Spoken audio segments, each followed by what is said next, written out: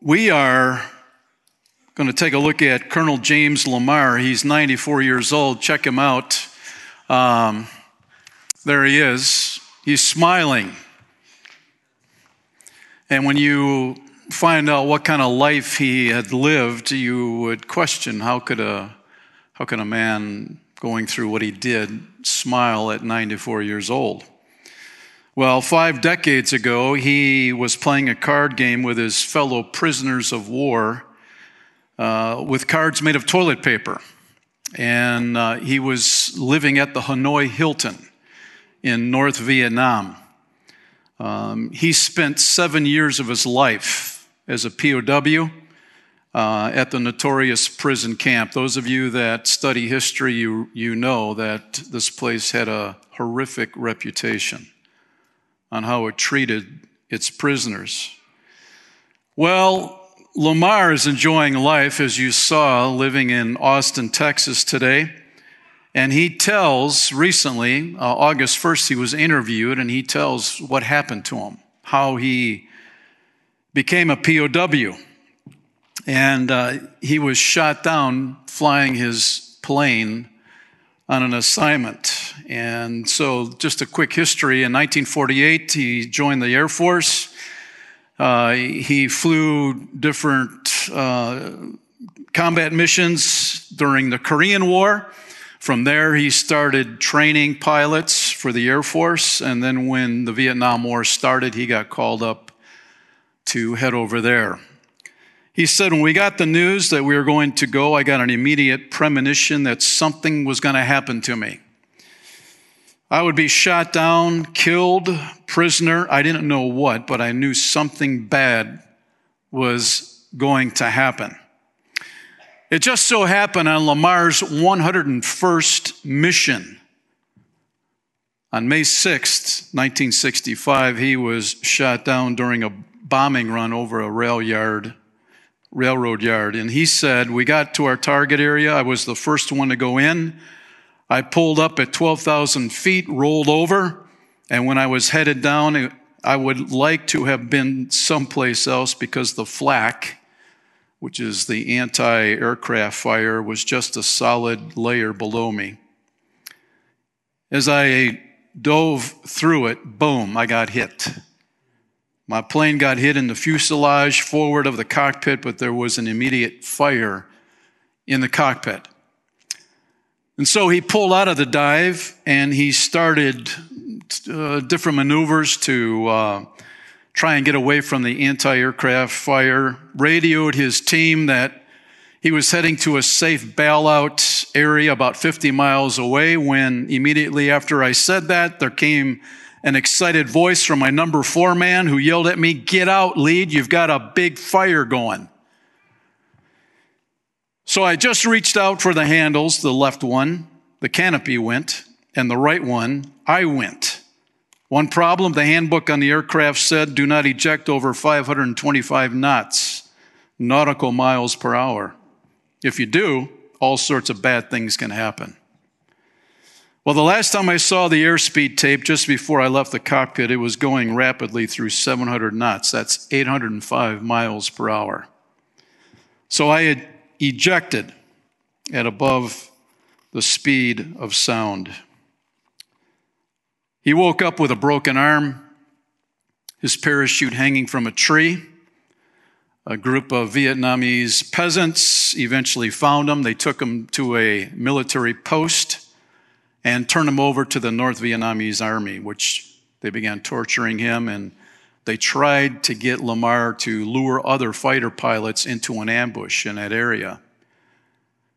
And after failing to get any information out of him, the soldiers took him to Way Low Prison, which the American prisoners called it Hanoi Hilton, where he would spend 7 years of his life.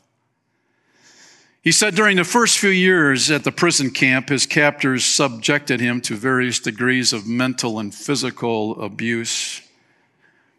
He said the POWs figured out that they could safely communicate around lunchtime, and that's when the guards of the camp took a break for lunch.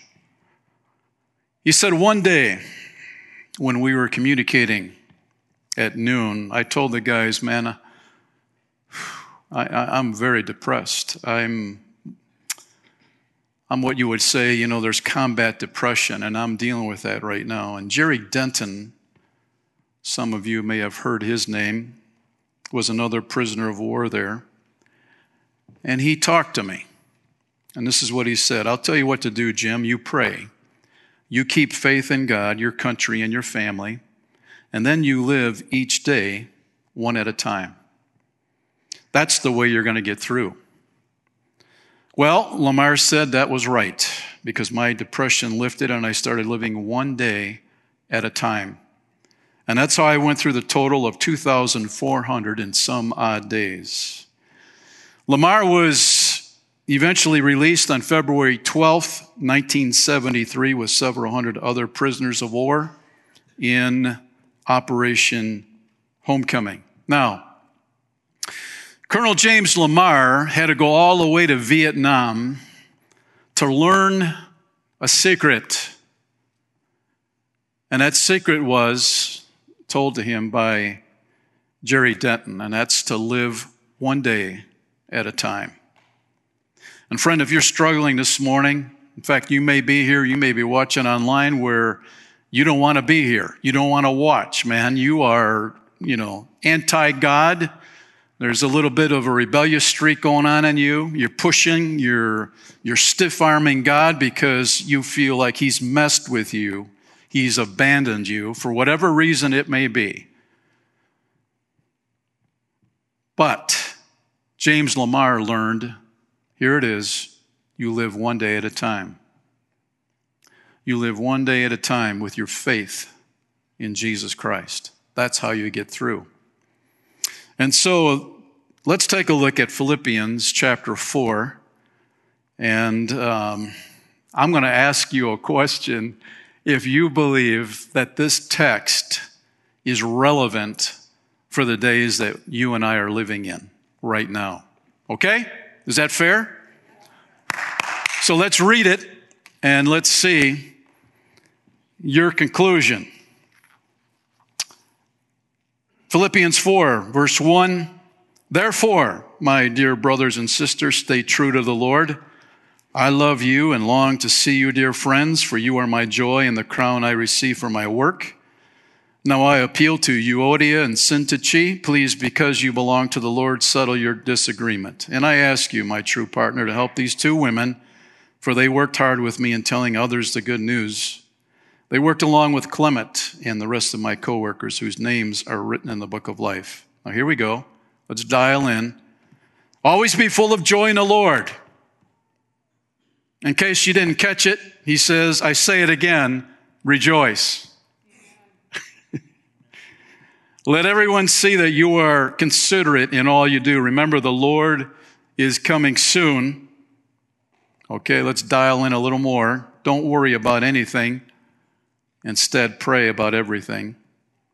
Tell God what you need and thank Him for all He has done. Then you will experience God's peace, which exceeds anything we can understand. His peace will guard your hearts and minds as you live in Christ Jesus. Let's just take verses 6 and 7. Is that relevant for today? 2022, friends? Yes or no? Yes. I believe it is. I believe it's very relevant. And when people can mock God and mock the Bible, it's sad. It's sad because Paul is giving us some good advice. He's giving us some wisdom how we can live our lives one day at a time in 2022. That gets me fired up. And so let's pray and talk to the Lord. Father, we thank you for your word. We thank you, Lord, that even though Paul was under house arrest, he was chained to a Praetorian guard.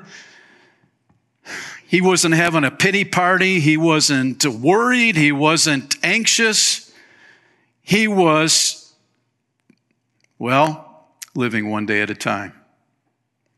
And he got fired up over the opportunity he had to live for you. even while under house arrest. And Lord, help us today, wherever we are in this journey of life, that we would always remind ourselves to keep our eyes on you, because that's what's most important. And Lord, to keep that relationship healthy and up to date, no matter what we're going through. When life doesn't make sense, we can trust you. And so thank you for your word, Lord, and every person that's in this room and those watching online, may they have, and may I have an encounter with you, Lord, today. An encounter in a way that maybe we brought stuff with us, baggage with us, Lord. Help us to leave it behind in your hands. We trust you for that in Jesus' name. Amen. In times like these, we need a Savior. There's a song that goes like that. In times like these, we discover what we believe, don't we? Indeed, we do. Anybody can trust the Lord when everything's going your way, but when crises hit the fan in your life, it's a challenge for you and I to rejoice, isn't it? It sure is. It's tough to give thanks. It's tough to walk by faith when our faith is being tested. And the question that we can submit to each other is, can you handle these challenging times? Yes or no? Well, if you have faith in Jesus Christ, that should be an affirmative answer. Yes, indeed, we can. Will you walk in worry, or will you experience God's peace that guards your heart? Reading this text this morning, we see where Paul is saying no matter where you are in this journey of life, God wants to deposit his peace into your life. That's what he wants. You and I have a decision to make. Will we allow that to happen, or will we push back and say, I'm not interested in God's peace? Man, I like to have a messed up mind, you know? I like to be addicted to drugs, man, to help me settle down. I like to get into alcohol that gives me a little pause during the day, you know, to help me sleep better at night. Or whatever addiction you find that it's working for you. Friends, Jesus is a God of hope. And he wants you to be free from any life-controlling habit that's causing you to lean in on instead of trusting him fully. Now listen, I'm not a perfect man, but I can tell you this. I have experienced victory in my life, and it is liberating. It is liberating. It makes my walk with Christ enjoyable. And that's what God wants for you. And so we're learning together. God's not done with me. And that's part of the cool thing, man, is every single day God is working in me. He's working in you. And when you see that life change, that gets you fired up. That got Paul fired up, because even while under house arrest, God was working in him, and he saw transformation happening, even tied to a Praetorian guard. That's how Paul could keep his balance through it all. So, when you look at Paul's life, you know, he could choose to worry about, you know, am I going to come out alive? Am I going to be killed by Nero? You know, what's my future? He could have had just stressed out inside that house arrest deal and called it an end of the day, man. Why write these letters to the churches? It's over for me. No, instead, he was looking to the future. And God used him. And so, Paul demonstrated a man who was chained to a Praetorian guard with a chain this long. It wasn't a 3-foot chain, a 10-foot chain. It was an 18-inch chain for 2 years. And he kept his faith in Jesus Christ. He was fired up, being chained 18 inches to a Praetorian guard. How can that happen, man? Huh? How can that happen? God's grace. It's His grace. One day at a time. One day at a time. Max Lucado talks about worry this way. He says, worry is the logical response to chaos in our world. So let's start making the list. He's being a little facetious here. Worry helps our health. Lose sleep and live longer. A nervous stomach is a happy stomach, isn't it? Worry brings joy, and for that reason we plan worry vacations. It's summertime. Some of you have already gone on your worry vacation. Others camp, fish, shop, or sightsee. You and I plan 7 days of worry. Let's talk about Monday. You stress out over the economy. Tuesday, dread next year's workload. Wednesday, enumerate over all the communicable diseases to which we're vulnerable. Thursday, list the reasons we could be unemployed by year's end. Friday, calculate the number of ways to die in an airplane. Saturday, envision life after falling off a ladder. Sunday, record all the characteristics people don't like in us. And your first entry after enjoying that week's vacation, you're a worrywart. You don't do this. No, he says you don't sunbathe on the shores of the Sea of Dread. Whoops. It appears I confused the terms. We prefer worry-free, not worry-full vacations. Worry won't end our problems, let's face it.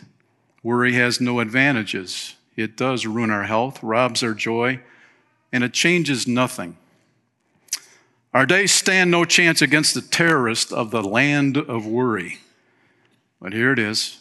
Christ offers a worry bazooka. A worry bazooka. Remember how he taught us to pray in Luke 11:3? Give us each day the food we need. The Amplified says, give us each day our daily bread. What's that? It's living, what? One day at a time. Right? And so that simple sentence unveils God's provision plan for us that we do. As we've already heard, we live one day at a time. As Jerry Denton told Colonel James Lamar over 57 years ago. And that same message is being proclaimed today to you and to me.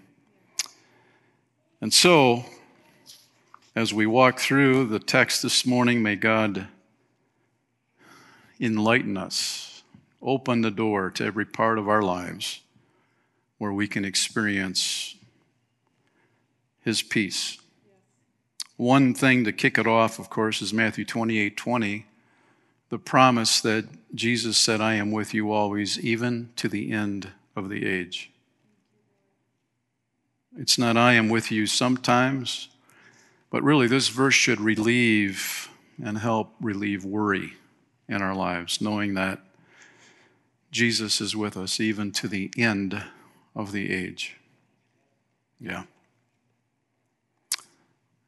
I'm going to digress for a moment. Some of you may have come in this morning somewhat discouraged because you didn't see the sun in the Life Church parking lot. But let me encourage you, go to the airport, go up at 60,000 feet, and you'll find the sun right there. It hasn't gone anywhere, right? It hasn't gone anywhere. It's still there. It's just a good reminder. Take a glimpse through the clouds, and you'll see the sun. That's a promise as well from the Lord. Quick review. In your notes, you can see all your blanks on the top end filled in, and we want you to have a worry-free Sunday morning to get all these, so we've tried to make it easy for you. Oh, how I love you, Paul says, verse 1, my dear brothers and sisters, stay true to the Lord. I love you and long to see you. For you are my joy and the crown I receive from work. Stay true. Again, Paul, as you know, uses military language and athletic language quite frequently. Here he's pulling from a military charge of a commanding officer speaking to the soldiers under his authority, and he's saying, no matter what happens, you've been given your post, you need to stay put, you need to stay true, you stand firm. No going AWOL, no leaving the battlefield when things get tough. You stay true. Paul says that because he loves the church. He loves the people at Philippi. And he knows what's best for him. And as a loving spiritual leader, he's saying, stay true to the Lord. Number 2, resolve the conflict, you two. In other words, in the church at Philippi, there was some conflict that came up.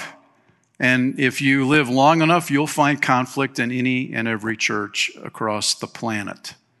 Why is that? It's because people are the problem, right? And it's so easy for people to get their feelings hurt. I want it done my way. This is all about me. And that's not true. But when people have those attitudes, they get their feelings hurt. It causes friction and disunity. And so Paul recognized, he heard the report had come to him that these two ladies, even though they had helped found this church, they were in conflict. And Paul is basically saying, hey, ladies, come on. This is bigger than you. It's about God and his kingdom, representing him well. We don't want to hurt the Lord's reputation in Philippi, so reconcile. Come on, reconcile. 3, be full of joy no matter what. Verse 4, always be full of joy in the Lord. I say it again, rejoice. This is a command. This is not a suggestion or, go to a rejoice or joyful seminar.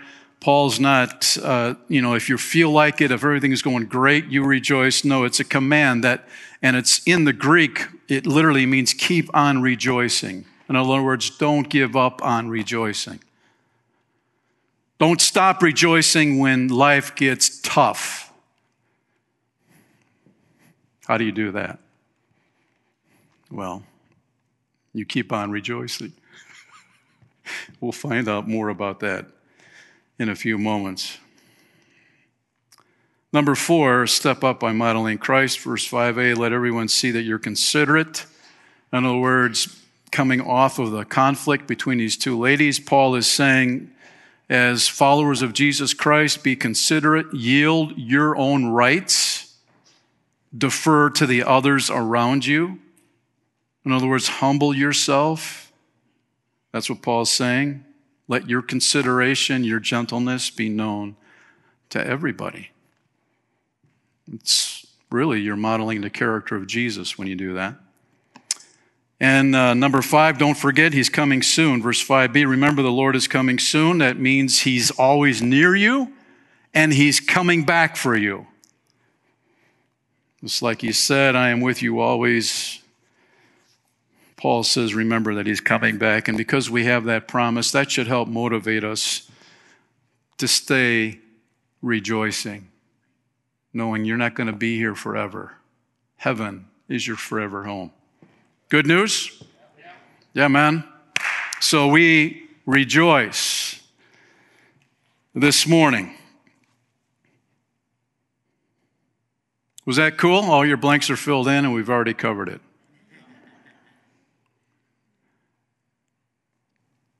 Here we are, number 6.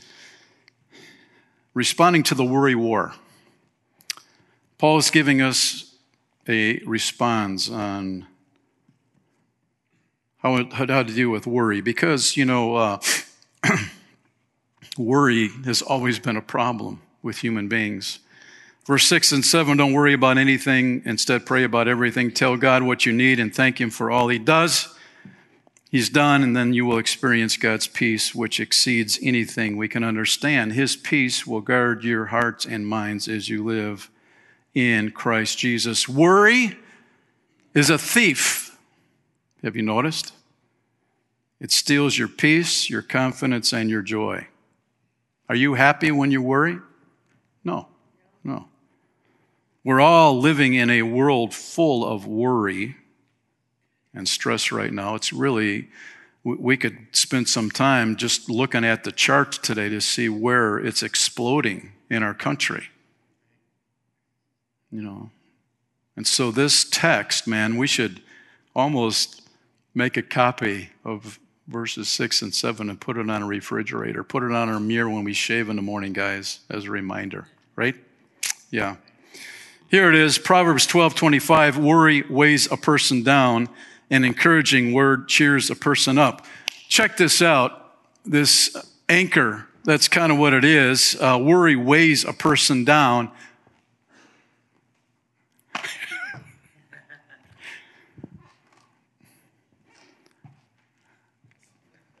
The anchor slipped off the ship. They just gave me the high sign up there. Anyway, when you have a big anchor, what happens, man? If you're hanging on the anchor, poof, down at the bottom of the ocean you go. It weighs you down. That's the imagery here given in Proverbs. Worry weighs a person down. It's like carrying an anchor wherever you go. An encouraging word cheers a person up. I hope this morning this is an encouraging word for all of us, right? It should be an encouraging word. It should cheer us up by the time we walk out these doors. And so because of that, we can get fired up. Worry has been called a universal addiction. Why is that? Why are people so uptight? Well, you get up in the morning to an alarm clock, right? It's not a comfort clock. Maybe we should start a new business selling comfort clocks, Help people out. Start your day off right. Somebody said if we don't have a job, we worry about it. If we do have a job, we worry about losing it. If we don't have a car, we worry about it. If we have a car, we worry about it breaking down. If we don't have money, we worry about it. If we do have money, we worry about losing it. If we're sick, we worry about it. If we're not sick, we worry about getting sick. It is true. Aren't we humans funny, huh? The impact, worry impact, verse 6a, don't worry about anything. Worry in the Greek means to tear or divide the mind. And you can imagine, for all you farmers out there, the blade behind the oxen cutting through the soil, that's exactly the imagery that Paul is giving, that when we worry, we allow the blade to divide our minds. It splits it in half. And that's a pretty accurate description who people love to worry. A story about a man who said to his friend, I'm really in trouble. I have a mountain of credit card debt. I lost my job. My car is being repossessed and my house is in foreclosure. But I'm not worried about it. His friend said, well, how can that be? He said, well, I've hired a professional worrier, and he does all the worrying for me. His friend replied, well, that's great. How much does a professional worrier cost? He said, $50,000 a year. Wow, that's expensive, his friend said. Where are you going to get that kind of money? The man replied, I don't know, but that's for him to worry about.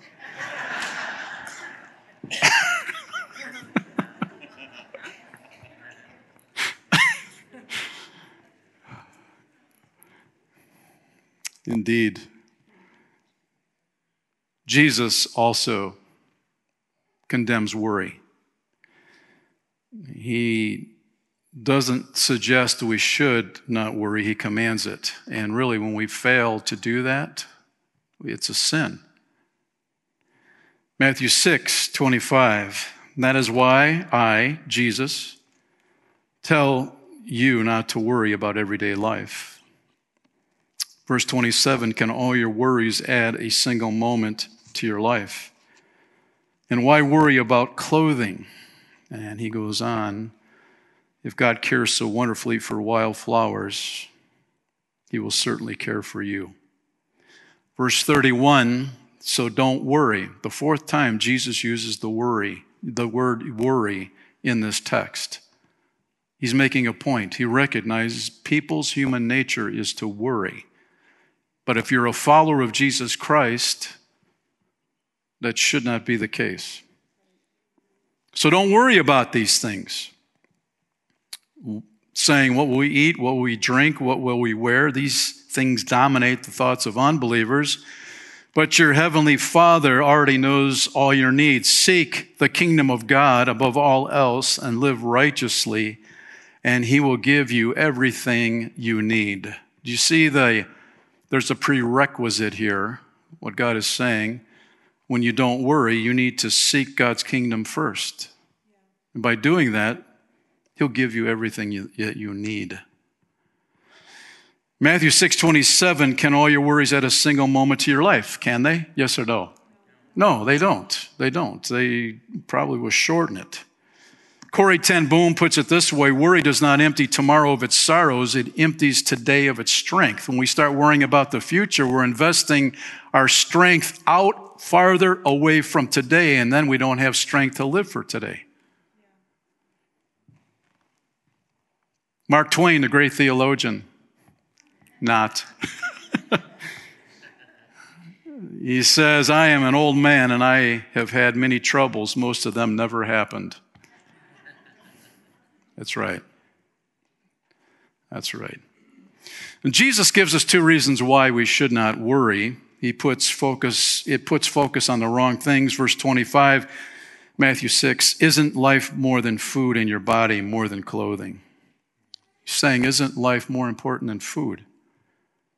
When we worry, we get our focus blurred, Worry distorts our thinking, and it's like the magnifying glass. When we put it up against the stuff, it makes it bigger. Do I look bigger to you? No? How about that? No? A magnifying glass is the wrong focus. And we take our eyes off of God, things are distorted from reality, and they tend to look a lot worse. David and Goliath. Some of you that grew up in Sunday school heard this story before, 1 Samuel 17. David comes to the battlefield. Goliath's been marching out there, blasting God, Israel, the army.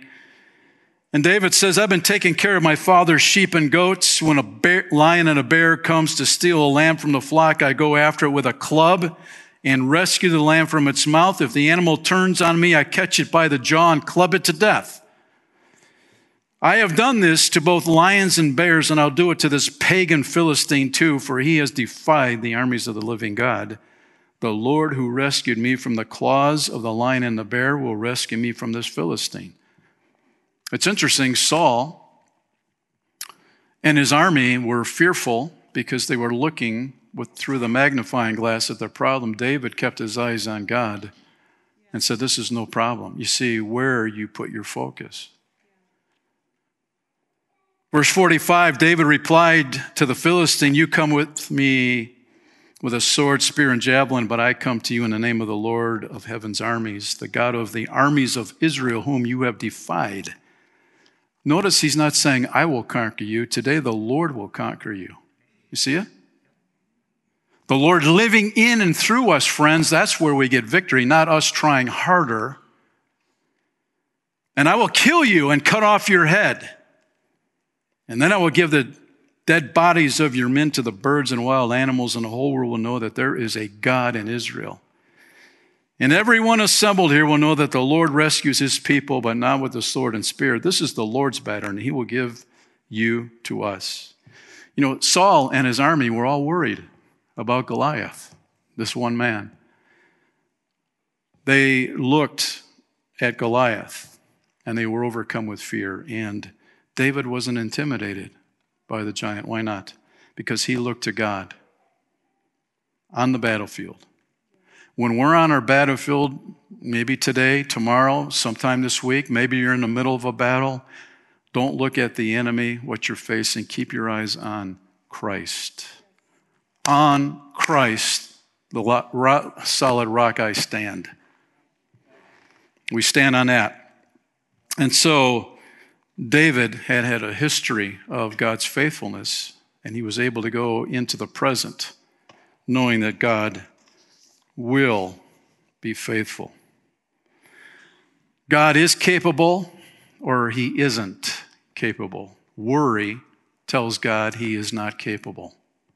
Corrie ten Boom, once again, in Ravensbrück concentration camp, she could have been worried about, is she going to survive? But in her book, Each New Day, she wrote, when I worry to go when I worry, I go to the mirror and say to myself, this tremendous thing which is worrying me is beyond a solution.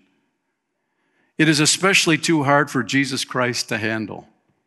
And after I have said that, I smile and I am sorry. See? Corey was saying, man, when I start to worry, I tell God he's not able. He doesn't have the power. He doesn't have the ability to do it. Number 2, it's a waste of time. Matthew 6:27, Jesus asked, can all your worries add a single moment to your life? Worry is wasted time and energy. It's kind of like the rocking chair.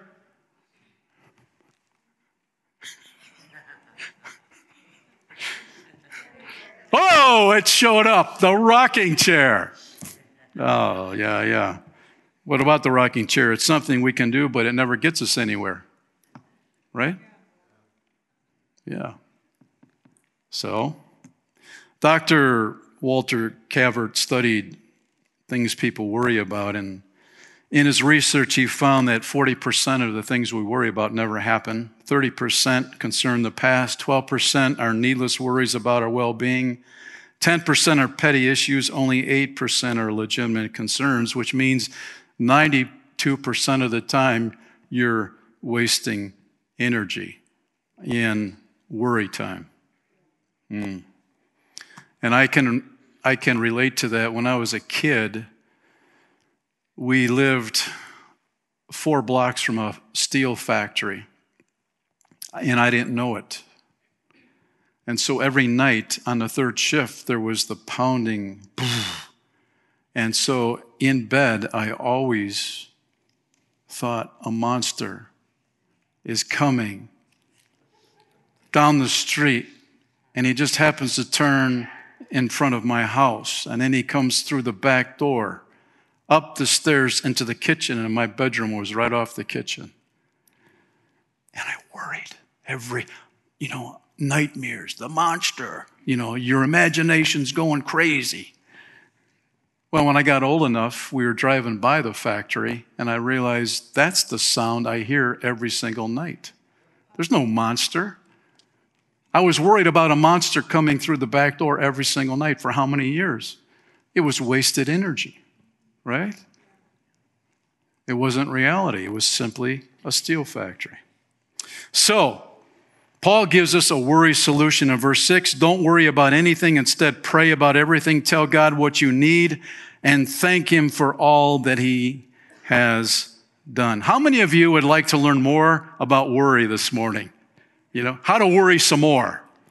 Let's have a seminar, We'll meet in the cafe before you go, because you're thinking, I don't want to conquer worry. I want to worry more. Well, God tells us not to do something. He replaces it with something to do. So we don't worry. We what? We do. And we pray, number 1. There's a plaque that reads, why pray when you can worry? That's how a lot of people live.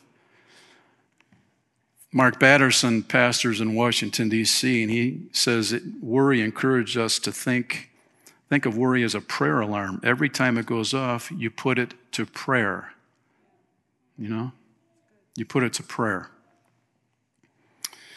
And so praying, Paul is saying, take it to the Lord. Tell Him those things that concern you. Worry, kind of recapping what it means to be pulled in opposite directions. Our hopes are pulled one way, our fears are pulled another. It also means to strangle, to seize by the throat, or to choke. Literally, worry can choke the life out of you. It robs you of peace. It strangles the enjoyment of life from you. And case in point, just about 3 weeks ago, there was a story up in Pennsylvania that a 18-foot pet boa constrictor found its way around its owner. And this isn't the real picture, but that's a picture of a boa constrictor. And this guy The dude that owned the boa constrictor, his boa constrictor got out of the cage and it was choking him. You know, the head was out here and the body of the boa was wrapped around his neck, and he was just about out of it before he called 911 for help. And by the time the police got there, he was on the floor, unconscious. And the police were able to shoot the snake in the head. But a few days later,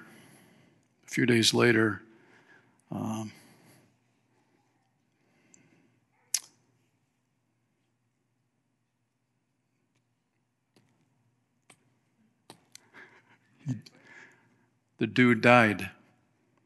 He never came out of it. The boa constrictor, they say, kill their prey by suffocation, cutting off the blood supply. The snakes tend to catch the prey in their jaws before throwing coils around them and squeezing tightly. Kind of sounds like worry, doesn't it? With each breath the victim takes, the snake squeezes more and more tightly until it dies. Friends, that's what worry does. It squeezes the life out of you. The neighbors talk about this man. They had seen that snake before. The owner had it out in his front yard. Constrictor snakes are advertised as being safe and low maintenance. I wonder what he has to say about it now. The snakes are not considered particularly aggressive, and it's believed they can become quite tame with regular handling. Well, that snake didn't get the memo. So, a boa constrictor. And the next time you start to worry, think about a boa constrictor. That image. That's what worry is doing to you. It's choking the life out of you. And that should help. So prayer, Paul is saying, helps offload the worry onto God. Some men and women over time have been in foxholes and they pray, the foxhole prayers, like the man who prayed, Lord, get me out of here and I'll never bother you again. And he didn't. Too bad. That's not what Paul has in mind here. In 1 Peter 5:7, the Phillips translation, cast all your cares upon God because you are his personal concern. Doesn't that help? Indeed it does. Don't worry about anything, but pray about everything. Number 2, talk to God about what you need. That's what Paul says in verse 6b. Tell God what you need. Needs refers to prayer. It's an emotional heart crying out to God. Maybe you've been there. Maybe you haven't. I've been there. You know, where it's an emotional appeal to God for his help. Psalm 55:22. The Message puts it this way, pile your troubles on God's shoulders. He'll carry your load. He'll help you out. That's good news. It is. Years ago, a pastor was talking with his Christian counselor friend about all the terrible, painful things people go through. The pastor friend asked his friend, so what do you tell people when they come to see you with intense and unbearable pain? He looked at the pastor and said, the truth. And after a few moments, he continued, I tell them that I don't have any good reason for this, but that God knows and hurts with them just as much and will somehow use this as a catalyst for greater good. They both sat in silence for a few moments following that statement, and then the pastor asked him, you really believe that? And the pastor was thinking, it wasn't that I doubted him. I just knew that my friend could not have said those words unless he had experienced some excruciating losses in his own life. And the counselor responded, I do believe it. It took me a long time, in fact, years, but yes, I do. He went on to share about having been abused in his childhood by a friend of his family, about his father's alcoholism, about his attempts to run away from God in college through drugs, sex, and alcohol. And the counselor concluded, sometimes we have to grieve the losses in our life before we can clear a space inside where our faith has room to grow. You tell God what you need. That's the only way to grow closer to God when terrible things happen. You talk to God about what you need, friend. You pour your heart out before Him. You put it on the table. God's waiting for that instead of carrying it inside. Talk to God. Pour out your heart to Him. And number 3, be thankful. Verse 6c, and thank Him for all He has done. That word thank means the act of giving thanks. It means cheerfulness of a grateful heart. There that rejoice shows up again. It's intentional about taking time to say, Lord, thank you for your goodness. We sang about the goodness of the Lord. How can you do that? We have to settle those issues in life that have been painful. We tell God what we need. Lord, I need you to heal me. This happened to me. This happened to me. I need your help. And God is faithful. Because the longer you have a history with the Lord, the more you realize that He is a good God. It's true. 1 Thessalonians 5:18, be thankful in all circumstances, for this is God's will for you who belong to Christ Jesus. Friends, we need to cultivate that attitude, because we live in a thankless society. People think they're owed everything. I deserve this. But as a follower of Christ, Christ gave His life on the cross to forgive us of our sins so that we can be clean before God. Our sins forgiven. We stand righteous before Him. That in itself is enough to be thankful and to live by that. And so, number 2, the worry-free promise, verse 7, then you will experience God's peace, which exceeds anything we can understand. His peace will guard your hearts and minds as you live in Christ Jesus. Isaiah 26:3 confirms this promise. You, God, will keep in perfect peace all who trust in you, all whose thoughts are fixed on you. There you have it. He will keep you in perfect peace.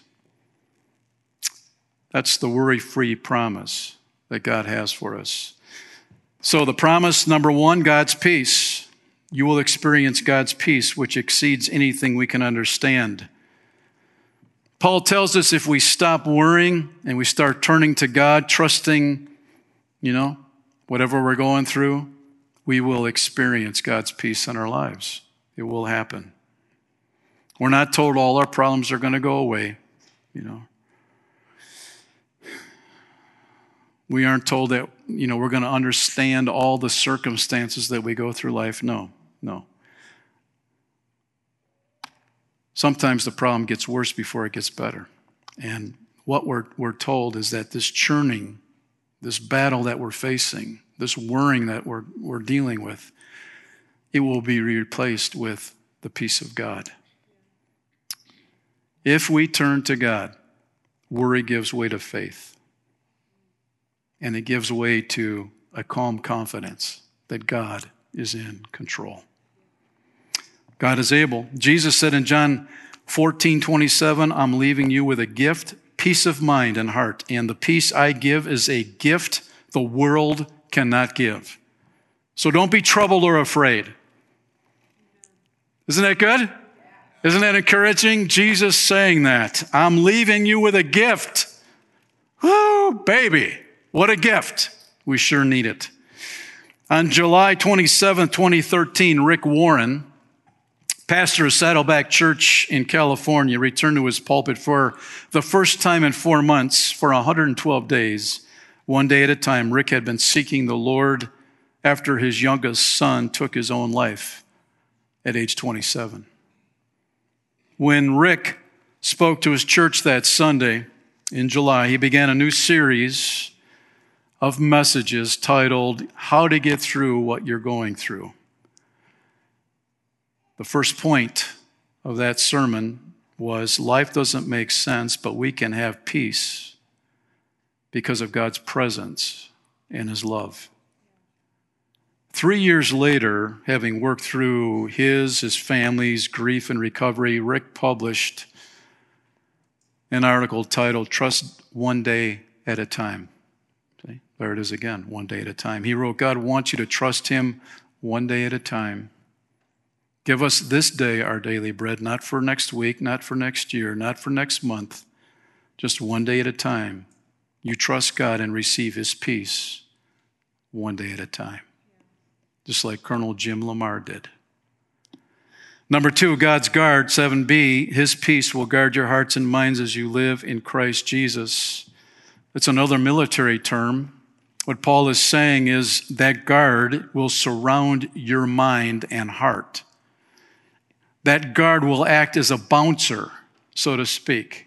Anything that's in your heart and mind that shouldn't be there, that brings worry, anxiety, etc., this guard kicks that out of your mind to protect that peace that God wants to give you. And so, here's the cool thing. God promises His peace, and He promises a guard around your heart and your mind so that you can experience that. And man. So how do we find peace? It's a good question. You find it only through Jesus Christ. You trust Him as your Savior. In Ephesians 2:14, for Christ Himself has brought peace to us. He united Jews and Gentiles into one people when in His own body on the cross He broke down the wall of hostility that separated us. You find it in Him. You find peace through practice. You start trusting Him every time worry comes up. You put it into practice. Lord, I'm telling you what I need here. And 3, you have peace through prayer and reading God's Word. Max Lucado said, your worries decrease as your understanding of your Heavenly Father increases. There you go. God is faithful. How does that happen? By getting to know your loving Heavenly Father who knows everything about you. Bill Dallas wrote a book called Lessons from San Quentin, in which he talks about a moment of his greatest suffering, which became a turning point in his life.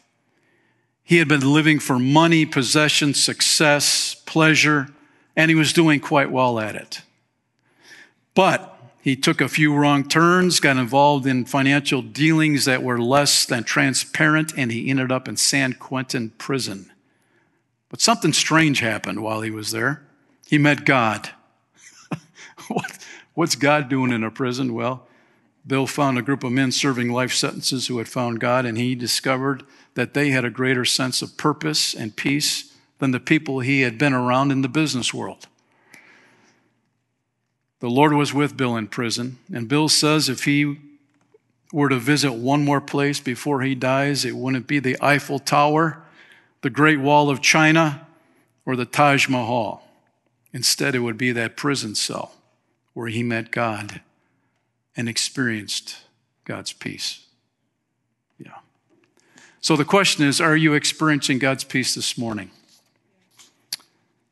Is what worries you really worth the effort in the light of eternity? Do an audit on your thoughts. Do they lean towards worry, or do they lean towards God's peace? Just because everybody's worrying today doesn't mean you have to. Amen. Recognize that worry is a sin. Confess that as sin. Identify your worries. Tell them to God. Let God know how you feel and what concerns you. And having prayed about it, leave it with Him. Turn the light off and let God work the third shift. He's faithful. Lord, we thank you this morning for your word. We thank you for your faithfulness. We thank you, Lord, in these days that where people are worrying so much, consuming the joy right out of us, that Paul wrote this letter long ago, and it's relevant for today. Help us, Lord, to apply your peace in our lives one day at a time. Help us do that, Lord. We trust you. And for those that don't know you this morning, I pray that before they leave, they'll say, Jesus, I'm putting my trust in you. You died on the cross for my sins. You paid my sin debt in full. I trust you. I believe you are who you say you are, the Savior of the world. I'm inviting you to be number one in my life right now. Forgive my sins. Write my name in the book of life, and I'll live for you the rest of my life through the power of your Spirit. In Jesus' name.